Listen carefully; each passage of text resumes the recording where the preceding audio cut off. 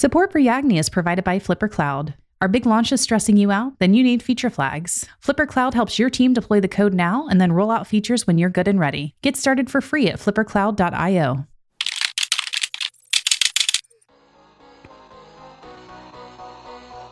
Today I'm joined by Trevor Turk, co-founder of Hello Weather and previously an engineer at If This Then That, Clearbit, and Basecamp.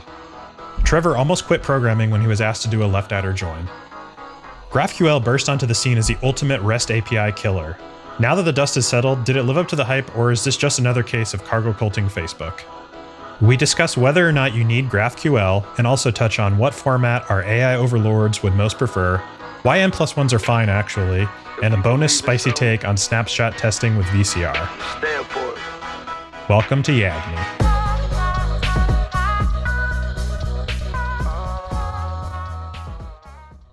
So I think we're going to talk today about GraphQL, and we're going to try to answer the question of, do we need it? So before recording, I fired off a little snarky tweet that is, GraphQL, do we need to rewrite every API because in 2012, Facebook's mobile app was really slow?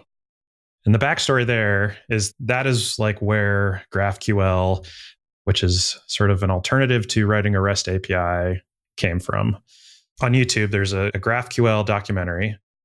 It was not on Netflix, which was surprising considering I'm sure Netflix uses GraphQL. What I was able to learn from this documentary was that HTML5 was the worst decision in Facebook's history, according to Mark Zuckerberg. If you recall how slow cell connections and phones were in 2012, basically Facebook's mobile app was incredibly slow and everybody hated it. So what happened was some people made a prototype of a tool that would later become GraphQL. And the idea was that it was much more efficient for their native mobile apps who had to query all this like nested, interconnected, hierarchical like feed data for the Facebook newsfeed. Do you recall like how you first came across GraphQL? Yeah, so I took a job at If This Then That, IFT, which is an old San Francisco startup. And they had probably still do have, a large, not particularly majestic monolith Rails app that had been going through some growing pains. They were trying to make some product changes, and they were in the middle of sort of kind of a big rewrite, at least of how they presented everything to like their users. So they wanted a new iPhone app, a new Android app, and a new website.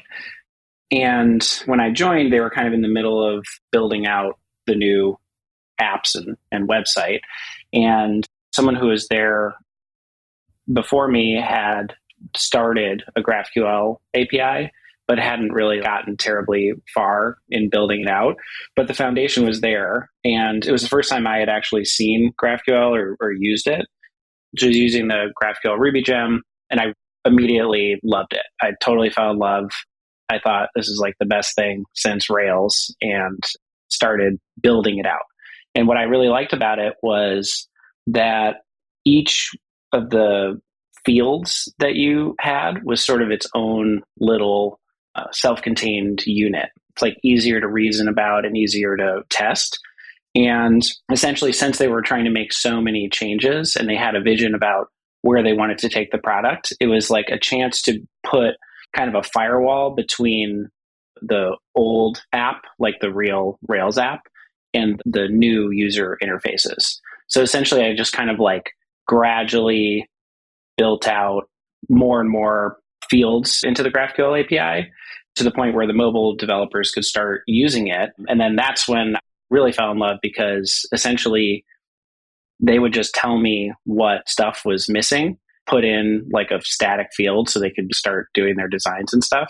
And then I would go back and make the field work for real. And it just worked so well. It was like big startup kind of place, but like really small development team. I think we had like 1 or 2 iPhone and Android developers. It was like fewer than 5 app developers, like a team of 3 or 4 people working on the website. So we really had to move quickly. And I thought the GraphQL API was just like the best thing I'd seen in a long while in tech. It just let me build this like little world and everybody could just use it.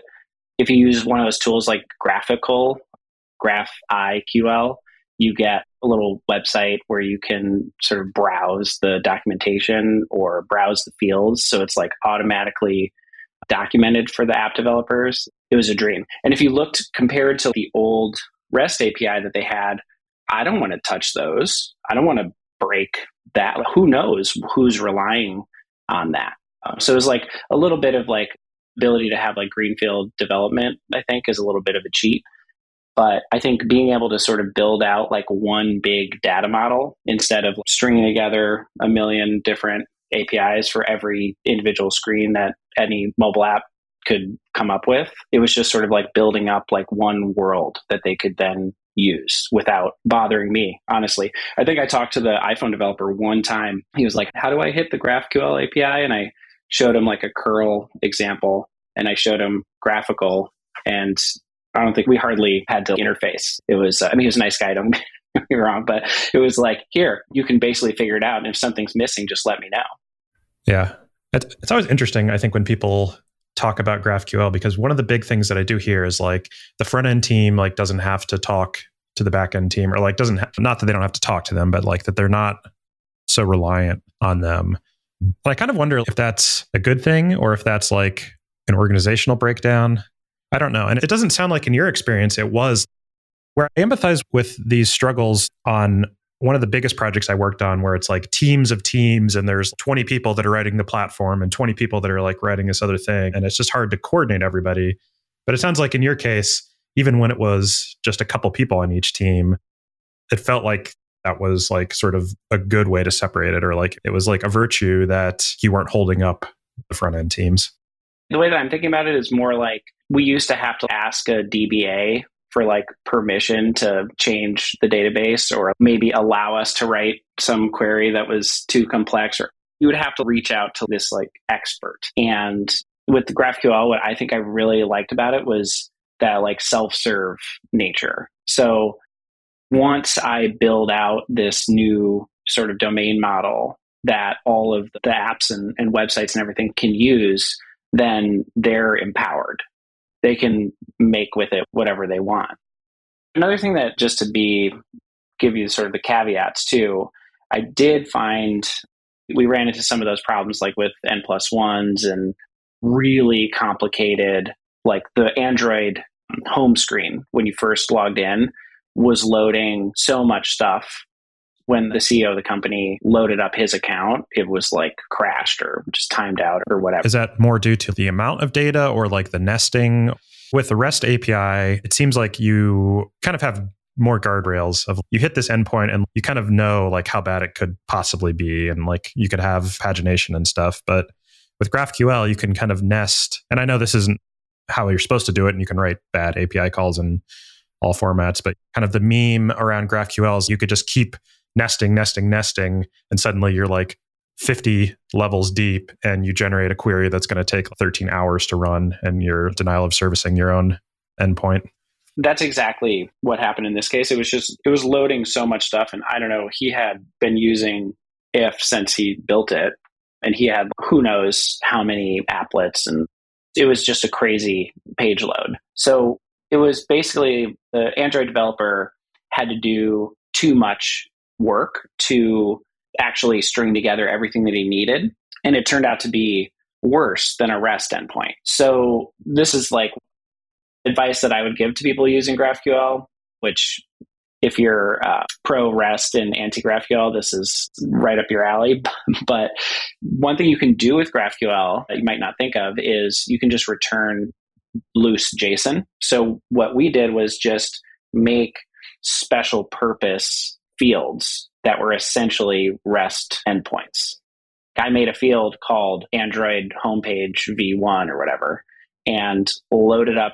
This is kind of what I'm saying, like you would normally do this with the REST API, but his problems wouldn't have been solved if I made the REST APIs. I would have had to probably make some kind of custom REST endpoint called home or something, and would have done the exact same work. But people don't think of it, but with GraphQL, you can build your own escape hatch and just return a JSON blob that's special purpose for a particular app screen or whatever.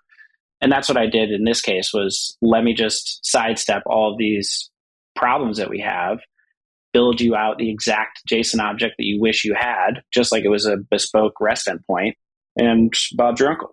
Yeah, because there's kind of like a middle ground at some point in the history of like mobile and API development that was called backend for front end, right? BFF. So that was kind of like, instead of a REST API that's centered around resources, make your own sort of pseudo resources that represent like each screen. So you could have a REST endpoint that's /API/Android/settings, and that would return potentially some aggregated data. It is interesting. That seems to be what the mobile app developers want from a complexity and like performance standpoint. But the GraphQL examples, it's back to that like kind of resourceful view of things where it's like model your data and then like you can arbitrarily request different nodes and edges from this graph. Yeah, I don't think I've seen, at least in the documentation, something like that where you would make a field that is more like a backend for front end. I don't even know what you would call it, like a projection or something, like a data projection. I think of it as like a bespoke field or something, but I think of it as like cheating and basically stuffing a REST endpoint into your GraphQL API.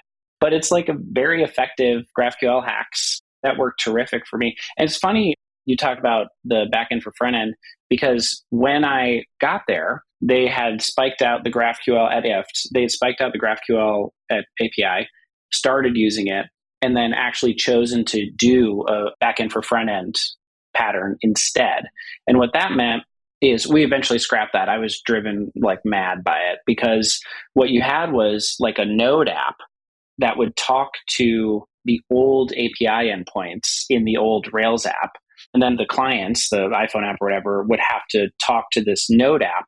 And if you wanted to make a change, it was just so hard to do. It's like the same problem that you have with like microservices. And even on a small team, I got to fix the Rails app and change this API or make a new one or whatever. Then I have to deploy that. Then I have to open up the Node app and hook up all this new stuff to talk to that. And one of the things that was really nice about the GraphQL world is you can just execute. It's sort of like you can use it in unit tests. You have this schema and you can hit individual fields with a given context. And it sort of lets you like unit test the whole thing. So if you ever have any problems, basically just like you can just you fix an individual field, or you can just add new fields however you see fit. And it's one change, you deploy it and you're done. And unless you're changing a field, you really don't ever have to worry about like breaking things on your clients. And then add on top of that the GraphQL deprecations. So you can say, stop using this field. This is no good. We want to change to something else. And you can also do instrumentation is another feature. So you can very easily see if anybody is still requesting that particular field. So you can remove it. You can be sure that nobody's using it. If you just add instrumentation and ping Datadog or whatever. So we were able to like very easily deprecate and then remove fields, which was super handy. Cool. Yeah, I think that is interesting. I think like the BFF, it's interesting that kind of went away. I guess I always saw an advantage to GraphQL was like if you have tons and tons of clients. And I guess in practice, I'm wondering like how many companies end up having more clients than N of 2 of Android and iOS app. Like I can understand like Netflix is like we need to run on like every possible TV operating system, and we have separate experiences on tablets, the phone apps, and you tack on the website. I guess I'm kind of surprised that the backend for front end didn't take off and instead GraphQL took off. It feels like backend for front end would be good for N of 2 multiple clients, and GraphQL is better for like unbounded number of clients. But I don't feel like many people have unbounded number of clients. I feel like the advertised benefits of GraphQL are not what I like about it. What I don't like about the backend for front end is the same thing I don't like about microservices. It's just another thing that you have to coordinate and maintain. Honestly, I make REST APIs all the time. Don't get me wrong. I like REST APIs just fine. But there is something really straightforward about having a GraphQL API where it feels like one place where you can build out like an entire domain and have everything make sense together. Really whether or not you have multiple clients. Maybe another way to think about the multiple client thing is more like how many screens there are out in the world. So you could just make a REST API. If it's one thing, you're showing 5, 10 screens or whatever, but it's across 1,000 clients, then fine, right? Then it's a little bit more work for the client to figure out exactly what fields to fetch and blah, blah, blah. You have to write this really long thing. There's something nice about just saying, here's the endpoint you hit, and it gives you back everything you could need. But if you have a more complicated app, then I think you can tip over into where it's worthwhile to have that flexibility. So you don't have to make like custom endpoints for each 1,000 screens that you're building. Do you think people are good at thinking about things in terms of a graph? A lot of the terminology I see in GraphQL is around nodes and edges. And for me, that has always been not how like my brain naturally thinks about things. I would say I just ignore that part of GraphQL. I don't like nodes and edges and connections and cursor pagination. I'm sure that there's good reasons for those things. And I suppose if you are trying to sort of automatically hook up to Apollo or I don't know, whatever those other options are, it might make sense. But me personally, I just ignored that stuff. I never used nodes or edges, I don't think. It is interesting, and it's in the name, GraphQL. If you didn't know that it was sort of this API tool, you might think that it is like a query language for a graph database or something, and it's not, right? Right. I mean, I'm not even that big on I'm looking at the GraphQL marketing homepage. Most of this stuff I don't really care about, and especially the weird pagination stuff. I guess maybe part of the problem is if you got to work with the technology, then you're sort of encouraged to use all of their best practices and fully buy into their whole ethos. Right. If you're going to use the tool, you must use it in this way. Otherwise, you're not using the tool correctly. So then if you run into problems, it's because you're not using it correctly, not that the tool has a problem. Yeah. I mean, best practices make sense. I'm sure there's good reason for nodes and edges and whatever to be in their best practices. But in my use cases, I haven't seen any need for that. And I found it all to be like tedious, I guess is the right word. You have to keep selecting more. You're going down like an additional nesting layer for no reason. Yeah. I'm guessing it is just an artifact of coming out of Facebook specifically for optimizing for the news feed, where Facebook itself is probably more graph-based than most applications. When you think about each person is kind of like a node and there's multiple connections across them and things like that. So how do we know that GraphQL isn't like a fad that's going to go away in 5 years and we will have built these APIs that no one can consume anymore? I think back to something when I was first getting started in programming, which was like the NoSQL sort of hype cycle. And if I can remember, there was like kind of 4 big technologies, and 2 of them sort of stuck around, and 2 of them I don't think anybody really uses. So back in the early 2010s, there was like MongoDB, Redis. Those are the 2 that kind of have survived. But then at the same time, it was equally unclear whether like there was Neo4j, which was the actual graph database, and there was a lot of these social networking platforms that were trying to model their data in an actual graph database. And then there's this really weird one called React. I think it was a ring-based database.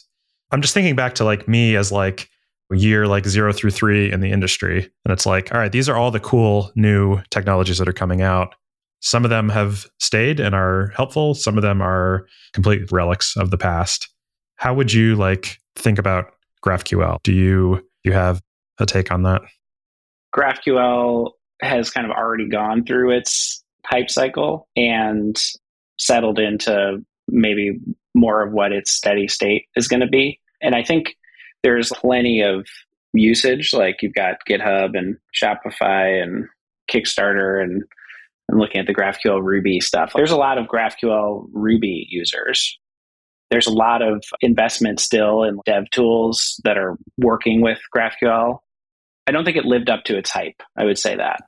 Yeah, it didn't become the default standard, right? Even some of the like shining examples of GitHub and Shopify, it's not that they replaced their REST APIs. It's they have the REST API, and then the GraphQL API is almost like an extra add-on.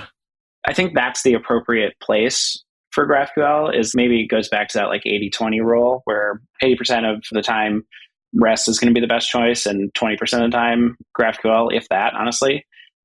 But I do see it as a little more broadly. I think GraphQL is going to continue to take a backseat to just like simple REST API endpoints and JSON responses. But I don't think it's going to die. Broadly, I think that it's most useful if you think of GraphQL as an add-on or like a DIY REST endpoint, if that makes sense. So if you're using GitHub, they've got all these REST API endpoints. They probably have everything that you need for building your GitHub integration or whatever. You're going to use those. But if you can't do a particular thing, or you find it's really inefficient because you have to hit 6 endpoints to get all the data that you need to build a single screen, well, then you can switch over to GraphQL, and you're not going to get GitHub to write you a custom REST endpoint with exactly the JSON that you want, right? GraphQL can be thought of as like an escape hatch from REST, where you basically get all the tools as a user or as a client that you might ever need. And the GraphQL API ideally keeps growing over time as those niche client needs surface. You can just add a new field or whatever is needed. And kind of like I was doing when I was first using GraphQL, is just say to the client user, well, if the REST API doesn't do what you want, you can come over here and basically do whatever you want. Yeah. It's interesting. The parallel that I'm reminded of in Rails is active record. So active record will do probably even more than 80, but I'd say 97% of the like querying that you want. But then you have the option to drop down to like raw SQL. And I think it's basically the same idea. You're just pushing it out of the private API, like into the public API. Yeah. And basically, to answer the broader question, I don't think GraphQL is going to die. I think it has plenty of valid use cases and plenty of active users and support from bigger companies. But I don't think it's ever going to be the dominant API tech. The world in which everybody was going to switch from REST to GraphQL, I don't think that's going to happen. Everybody switched from like SOAP or whatever to REST with JSON. Sure, that made a lot of sense. But I don't think everybody's going to one day close all their REST APIs and switch over to GraphQL entirely.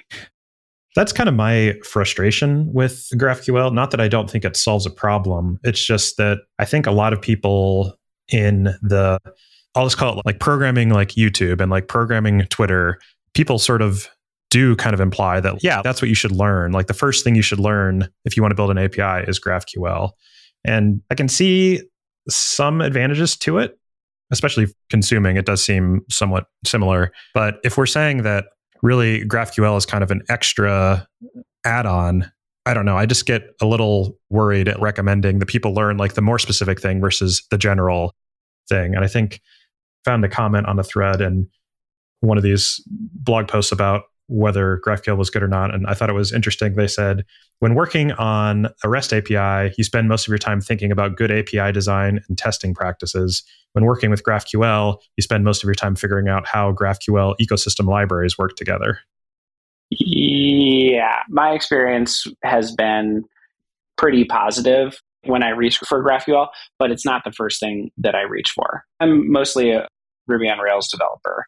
And if I'm thinking about somebody who's just getting started, the API, a RESTful API concept, just makes a lot more sense in terms of how Rails works, right? You're coming from like controller actions, and they have helpers where you can do like respond to with different formats. So it's almost like if you build out your Rails app in like the Railsy way, instead of returning HTML, you can use one of those respond to blocks to return JSON instead, right? And there's like JBuilder. I've been using Ruby gem lately called Alba, which gives you like a nice DSL, like a class-based DSL for building JSON blobs. And that's just like more natural, I think, if you're like used to RESTful controllers anyways. And I think this is part of the reason where I don't expect GraphQL is going to get pulled into Rails core because it really kind of stands alone. In a Rails app, you sort of make a different top level folder, and then it's kind of its own. You make one controller that is sort of the entryway into your GraphQL schema, but the GraphQL code kind of lives apart from your Rails app, which is kind of like an odd thing. And that's another reason where I feel like if you're coming to this as like a new developer, I have a lot of experience with GraphQL, and I still wouldn't reach for it first before building out a normal RESTful API. Do you think that GraphQL is better because ChatGPT can probably write blobs of GraphQL better than it can write multiple coordinating REST API calls? I suppose.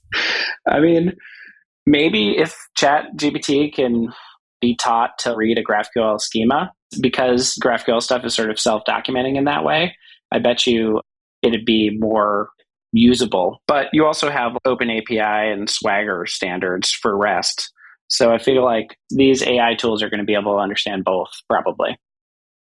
So if you believe in a future where programmers are just speaking in a chatbot, maybe we'll want to switch to a GraphQL future. Yeah, maybe. But there's probably a lot more REST endpoints, though, so it's more valuable if it learns REST instead of GraphQL, I suppose. True, yeah. I've got a spicy take for you. I think the N+1 problem with GraphQL is solved. I think it's fine. I think we're okay. So there's a million different data loaders, some projects that try and make it all magically automatic. And if you're using Active Record, it's very straightforward to use GraphQL batch or something to avoid N+1s. Combined with the ability to do like that max complexity and max depth stuff, I think it's harder. It's harder than REST stuff because it's not self-contained. Like you can test a REST endpoint, make sure it has no N+1s, and you're sure that you're done. It's locked in, it's done. It's a little bit harder, but it's not really a problem. It's a hurdle that is fairly easy to jump over. I generally don't even think that N+1s are that like insidious of a problem. Fairly easy to spot and diagnose when they become an issue. So yeah, I think I can get behind that like, oh, if you use GraphQL, you're going to have N+1s, therefore it's a non-starter. I think that's not a good reason. Another thing I wanted to bring up, I think it's oversold about the request exactly the data you need. So the GraphQL homepage says, ask for what you need and get exactly that, which maybe was more of a concern in the early days when Facebook was making GraphQL and we're on, I don't know if that was the same time we were on like the Edge network or whatever, and it really did matter how big the payload was. The best part about GraphQL is that you can request exactly what you need. It's also the worst part is that if you're trying to just fetch some data, you have to write this whole long blob. In my case, I'm using a GraphQL front end on top of weather data APIs, and there actually specifying the exact fields that you want is really useful. And it's because you can reduce the amount of weather data that you're fetching from the weather data APIs, which often, like Dark Sky gives you one RESTful API you can hit and you get everything that you could ever want back. But a lot of the other weather data sources have like multiple different endpoints that you can hit. And each one of them is going to cost you money every time you hit it. So GraphQL is like perfect for that.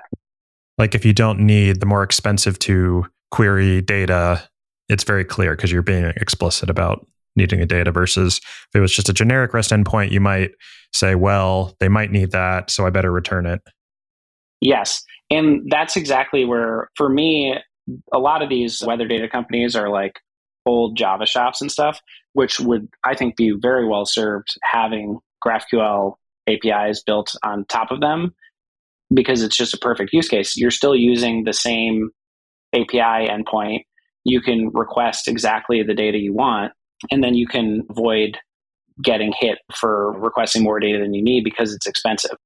When Facebook made GraphQL, the idea that your cell phone wouldn't have to download more data than it needed, I think probably matters a lot less because cell technology is so much better than it was, but there's still a lot of value in not doing work on the back end that you don't have to. And there's this whole world of GraphQL schema stitching.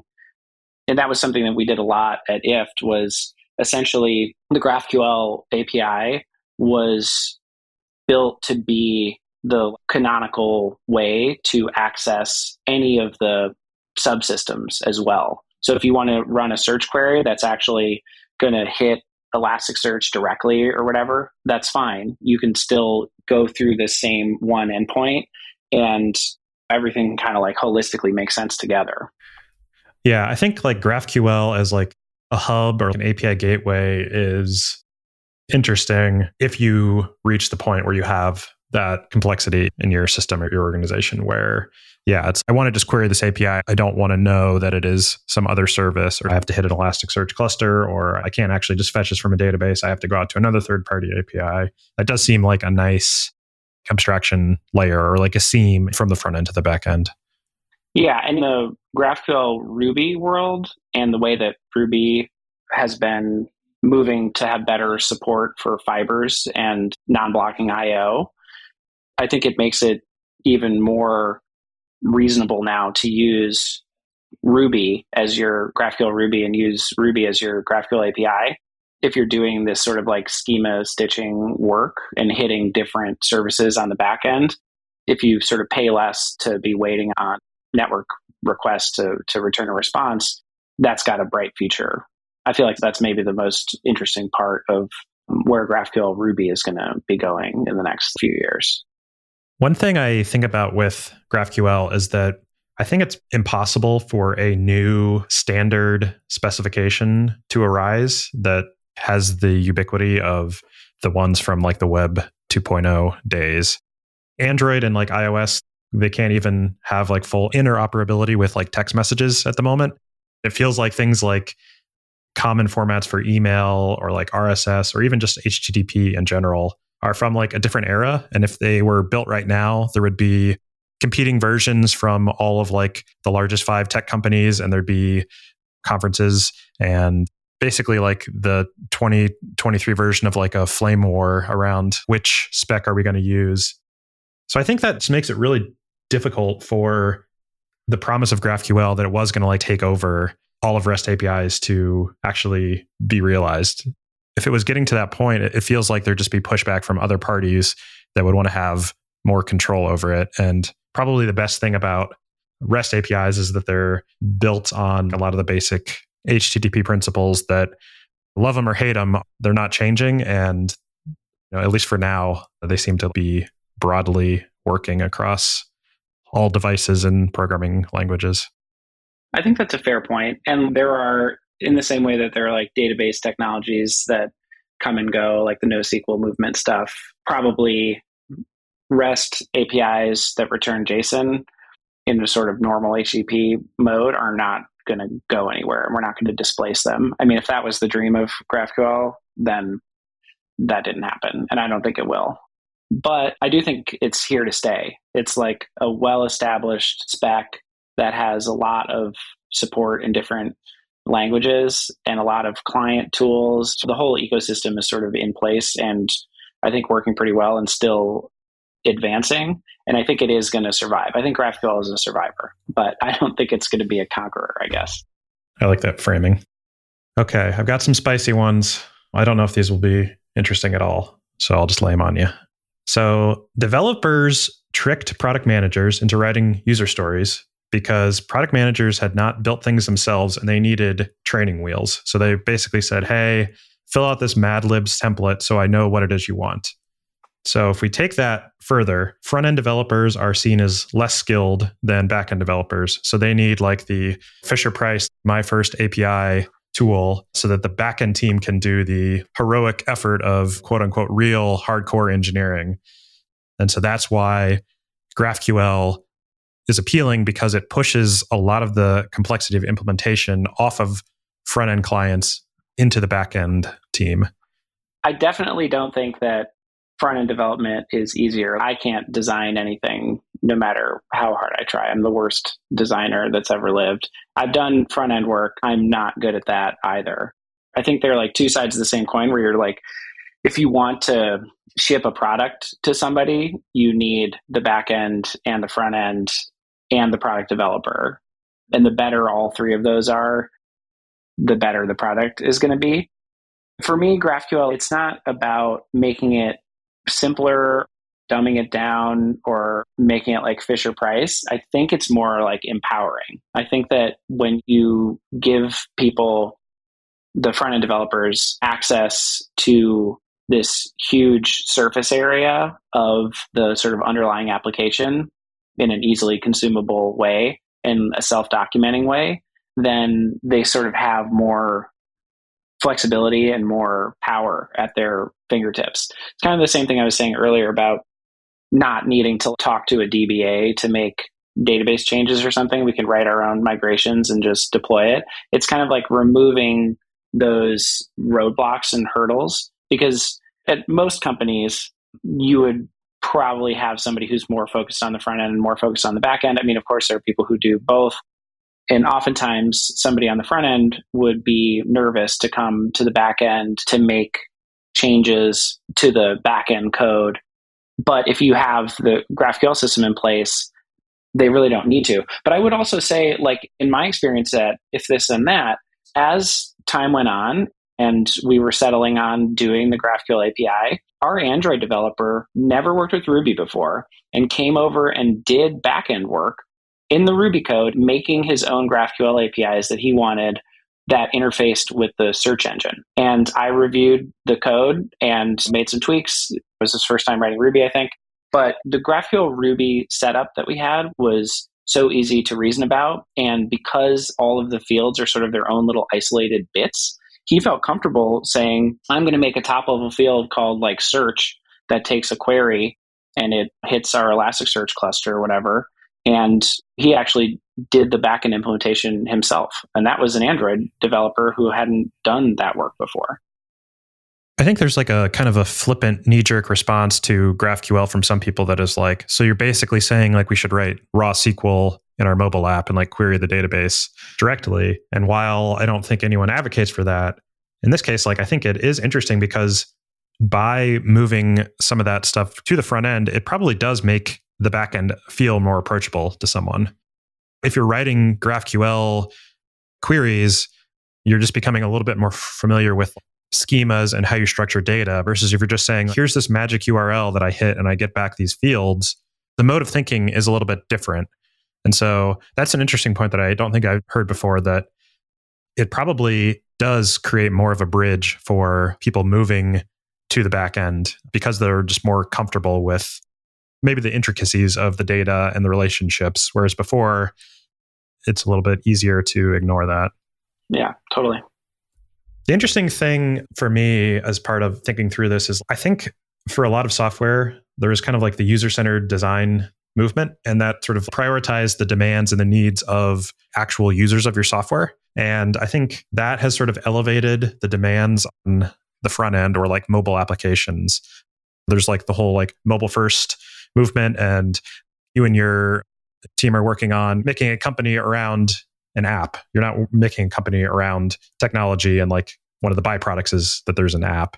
And so I think this shift has like really prioritized the front end over the back end. And I think GraphQL is an interesting knock-on effect of that, of instead of saying, well, this is how the backend APIs have to be designed because of best practices or convenience to implement. I think maybe a REST API is seen as maybe more straightforward to build. We're saying, well, that's not important. The important part is like the mobile app. And so whatever makes it easier for the mobile app, we're willing to take the cost elsewhere. And I think that's just like an interesting evolution of the software industry that's happened in like the past 15, 20 years, is moving it away from there's like value inherently in this technology and the implementation is the interesting part, to what are users able to, customers, like what are they able to do with your product, and like putting that at the forefront and then saying whatever we have to do, whatever bubblegum, shoestring, crazy concoction we have to get in the back to support that is worth doing, instead of flipping it around. I think that the most valuable thing when you're building an app and you're trying to deliver something to customers is being able to move quickly, make changes, and have confidence that you're not going to break something. And if you take my first experience with GraphQL at If This Then That, as we were fleshing out the GraphQL API and it was becoming full featured, so over time it could do anything, the client apps like the Android app and the iPhone app, those are being built up at the same time. Those are being showed to the product development team and the designers and the heads of the company kind of people. And maybe they want to make changes. If the iPhone app developer can go to that meeting and I don't even have to be there, and they can listen to what the designer says, go back to their computer, make the changes themselves. They're like empowered. They have the flexibility and the capability because of the GraphQL API. They don't have to ask me for anything. They don't have to interrupt me. They don't have to give me a to-do to change this thing in this REST API or make a whole new endpoint or something. It's empowering and lets those client apps move faster. Because like you said earlier, if you're working on an app, once you become comfortable working with the GraphQL API, and once you understand that you can look at GraphQL or whatever and introspect the schema, and you kind of understand the domain model of the app, you're like one step closer to the actual backend code. And you have all this extra capability and power, which lets you move faster, which lets you react to changing product requirements or business requirements with like less coordination. You don't have to ask me to do something or make a new endpoint in your BFF node app as well. There's no more backend work to do. Okay, well, I think we've reached that point where I ask the question, GraphQL, do we need it? Trevor, what is your take? I love GraphQL. I don't think it's going to beat REST, but I think it's going to be useful, and I think it's going to be around for a long time. I think for me, I think my framing is going to end on a no, we don't need it, because I just think the vast majority of apps probably don't benefit from it enough to justify the opinionated syntax and specialized tools. But I do think that if I were working in a large company, I would probably say, yes, we absolutely need this, because even my one experience working with separate platform API teams that you need to coordinate with was just an absolute nightmare. So it's going to be a no asterisk from me. Yeah, that's so interesting to me, because I think VCR would be a good topic for a future episode in general. But I feel like it was like so good and so popular, and then very quickly everyone was, no, this is bad, we hate it. And so I'm always really interested by people that are like, no, like we know that there's like problems with this, but the benefit is like so good that you'll use it despite the drawbacks or complexity. I love VCR and I use it all the time, but I know that it's not perfect. I mean, there are plenty of problems with it. But for me, I'm not the kind of person where I want to like make a mocking, stubbing system where I want to just test against the real thing. And you can just slap a VCR block around something. I mean, it's great, especially for weather data stuff. There'll be like weird bugs in the JSON that they give you where instead of an array, like AccuWeather's APIs, it does this a lot, where you're expecting to get an array of data items. And instead of an array, you get back like true Boolean. I have no idea why. Yeah. But I also don't care if I can catch it. The way I think about it is if I see this exception pop up and it happens again when I test it myself, then I write a test, get that bad data in a VCR cassette, and then fix my application to handle it more gracefully. And then if down the road, if that VCR cassette, definitely have thrown away so many VCR cassettes. It's not necessarily that I need to keep that test forever and that VCR cassette forever. That's not really the point.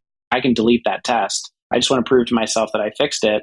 And then as long as that VCR cassette is valid, but if down the road I have to delete it, that's fine. I worked at a company a long time ago where they had switched all of their testing over to Cucumber, all of it, because the CEO was just like obsessed with Cucumber. I'm thinking of this because you were talking about it in a previous episode. And it got to be so slow that it was unusable.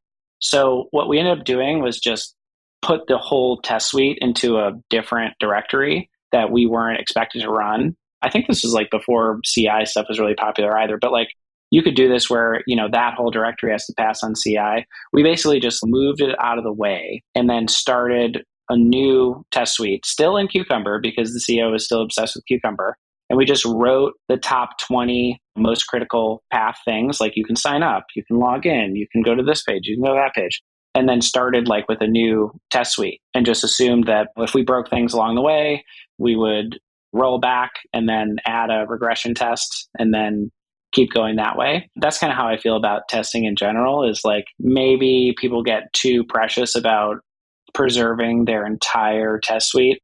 Same thing that you were talking about with Git history is you don't need to necessarily have the entire Git history. It doesn't mean it's not valuable, but if you have to blow away your Git history at some point, like, oh, well.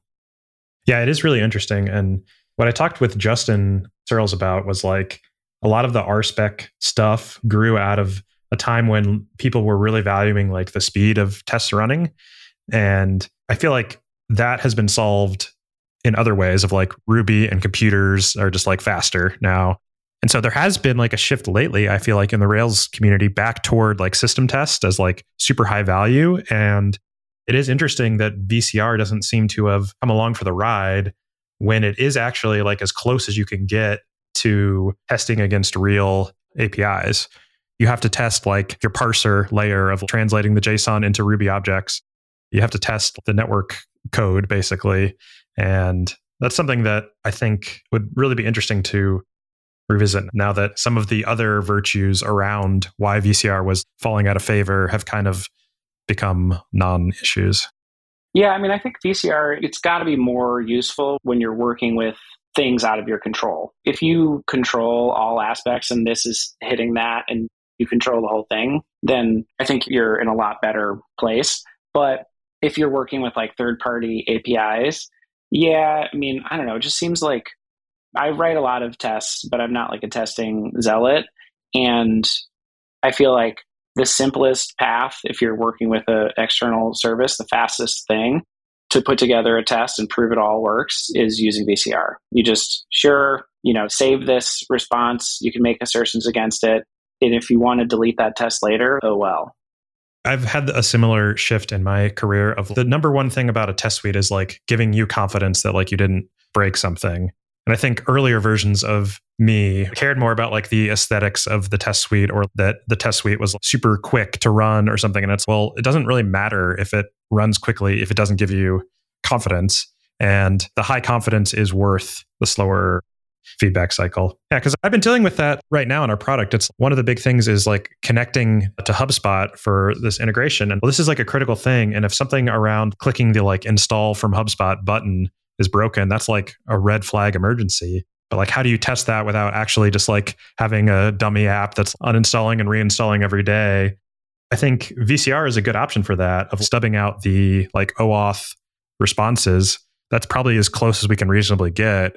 If instead we just stubbed out like at the controller or just said, oh yeah, assume that we authenticated correctly, there's a whole chunk of like super critical code that is the most risky because we don't control the third party that is just not getting tested. And we're getting like false confidence, I think, that it works. So that has definitely given me pause. And maybe I should reach for a tool like VCR for this case so that we could spec out what are the actual responses we would expect to get back from HubSpot and make sure that is always handled. And like you said, as stuff comes up, if there's a fire and something bad happens, let's make sure we catalog that, capture it in a cassette, and then hopefully never have that problem happen again. I think you're 100% right. The value of tests is that it increases your confidence. You want to feel like you can deploy. You've worked on some changes, you've merged pull requests, wherever. You feel like you want to deploy without worrying that you broke the whole thing. And if you're integrating with HubSpot or whatever, what could be a better test than capturing the exact response that they give you in an integration test or a system test and running through your whole application flow? If they change something, then you have to blow away the VCR cassette and write a new one. It would be the same thing if they changed something and you had this whole like complicated mocking stubbing thing. I feel like this is just coming from early days of being consultant or if you're a consulting company, it's like an artifact of your work that proves that you've done quality work is this test suite. That's valuable. Of course, I have a big test suite for all my apps too, but like the test suite's value, it's not as valuable as the app. It's a good signal that you've done a good job and that you have confidence to make changes. That stuff's all great. But people who treat the test suite as like as important or more important than the app and do all of this work to make sure that every single thing can be unit tested. I mean, in my apps, like usually I'm using integration tests or system tests and just run through common flows, make sure that sort of from a high level that everything works as I expected. And if you can put VCR cassettes in the flow, that seems actually much better to me than building a whole mock or stub or whatever that's like simulating it. Yeah, I agree 100%. I think software is a craft movement, especially in the Ruby community in the early 2010s, was often driven by consulting companies. And then when you throw in sort of the like puritanical obedience to test-driven development and the virtues of having a nice test suite, it was almost like it was more important to have a nice test suite than like to have nice code. And it was more important to have nice code than to have anybody that like used the product or like the product was providing value. It was probably a symptom of maybe even if you go bigger, the economic climate that it was in of this was like the days of Groupon is like the next greatest company that is going to change the world. So I think especially with the current economic climate we're in, I think these ideas will be resonating a lot more with people as people stop realizing that having an awesome test suite with full coverage doesn't necessarily make your business any money, which doesn't mean that you still get paid to write that awesome test suite. I totally agree with that. But I had an interesting experience when I was working on the app that I'm working on now, where I got kind of like overwhelmed and stuck as I was trying to create my sort of application domain model, figure everything out. And I'm not a TDD person at all, but I had a couple of people help me, one from Test Double and one from ThoughtPot. And the main thing that these consultants did to sort of get me back on track was to put me back on the TDD rails. All right, let's figure out what our next step is. And so writing a test that says, I want X to do Y, and then making that test pass, it turns out to be a really helpful thing. It's weird because I became like an anti-TDD zealot, and now I was reminded of how that can be really valuable and really helpful because, and maybe, I don't know, when you're doing pair programming and stuff, like it's just sort of a little bit more natural to say, write this test. Now we agree on what we're trying to accomplish and we agree the happy result would be, and then we can go to lunch. And then you like make the test pass. It's actually really useful. So that was kind of like a funny thing that happened to me. Oh, one thing I wanted to say about VCR, if you do go down this path, this is a little trick. I feel like this should just be built in to VCR. I don't know if it is. I haven't looked at the repo lately, but I have a helper that like takes a block, and it's basically just a wrapper that says VCR, use this cassette. So you have to name the cassette and then travel to the time the cassette was originally recorded or now. So the first time you run it, it'll travel to right now. And then the next time you run that test, it'll just automatically put you back. That's really the only thing that I found. That would help with like timestamps or like dates in there that you want to compare. Like, oh yeah, that does. If it's an OAuth flow and part of your OAuth response is like an expiration and you want to validate the expiration or whatever. Make sure it was like in the future. And then it's, if I snapshotted this 6 months ago. So that's like a weird little trick I would use that I wish was like a little bit more widely used. Thanks for listening. You can find show notes and links at yagni.fm and find me on Twitter @_Swanson.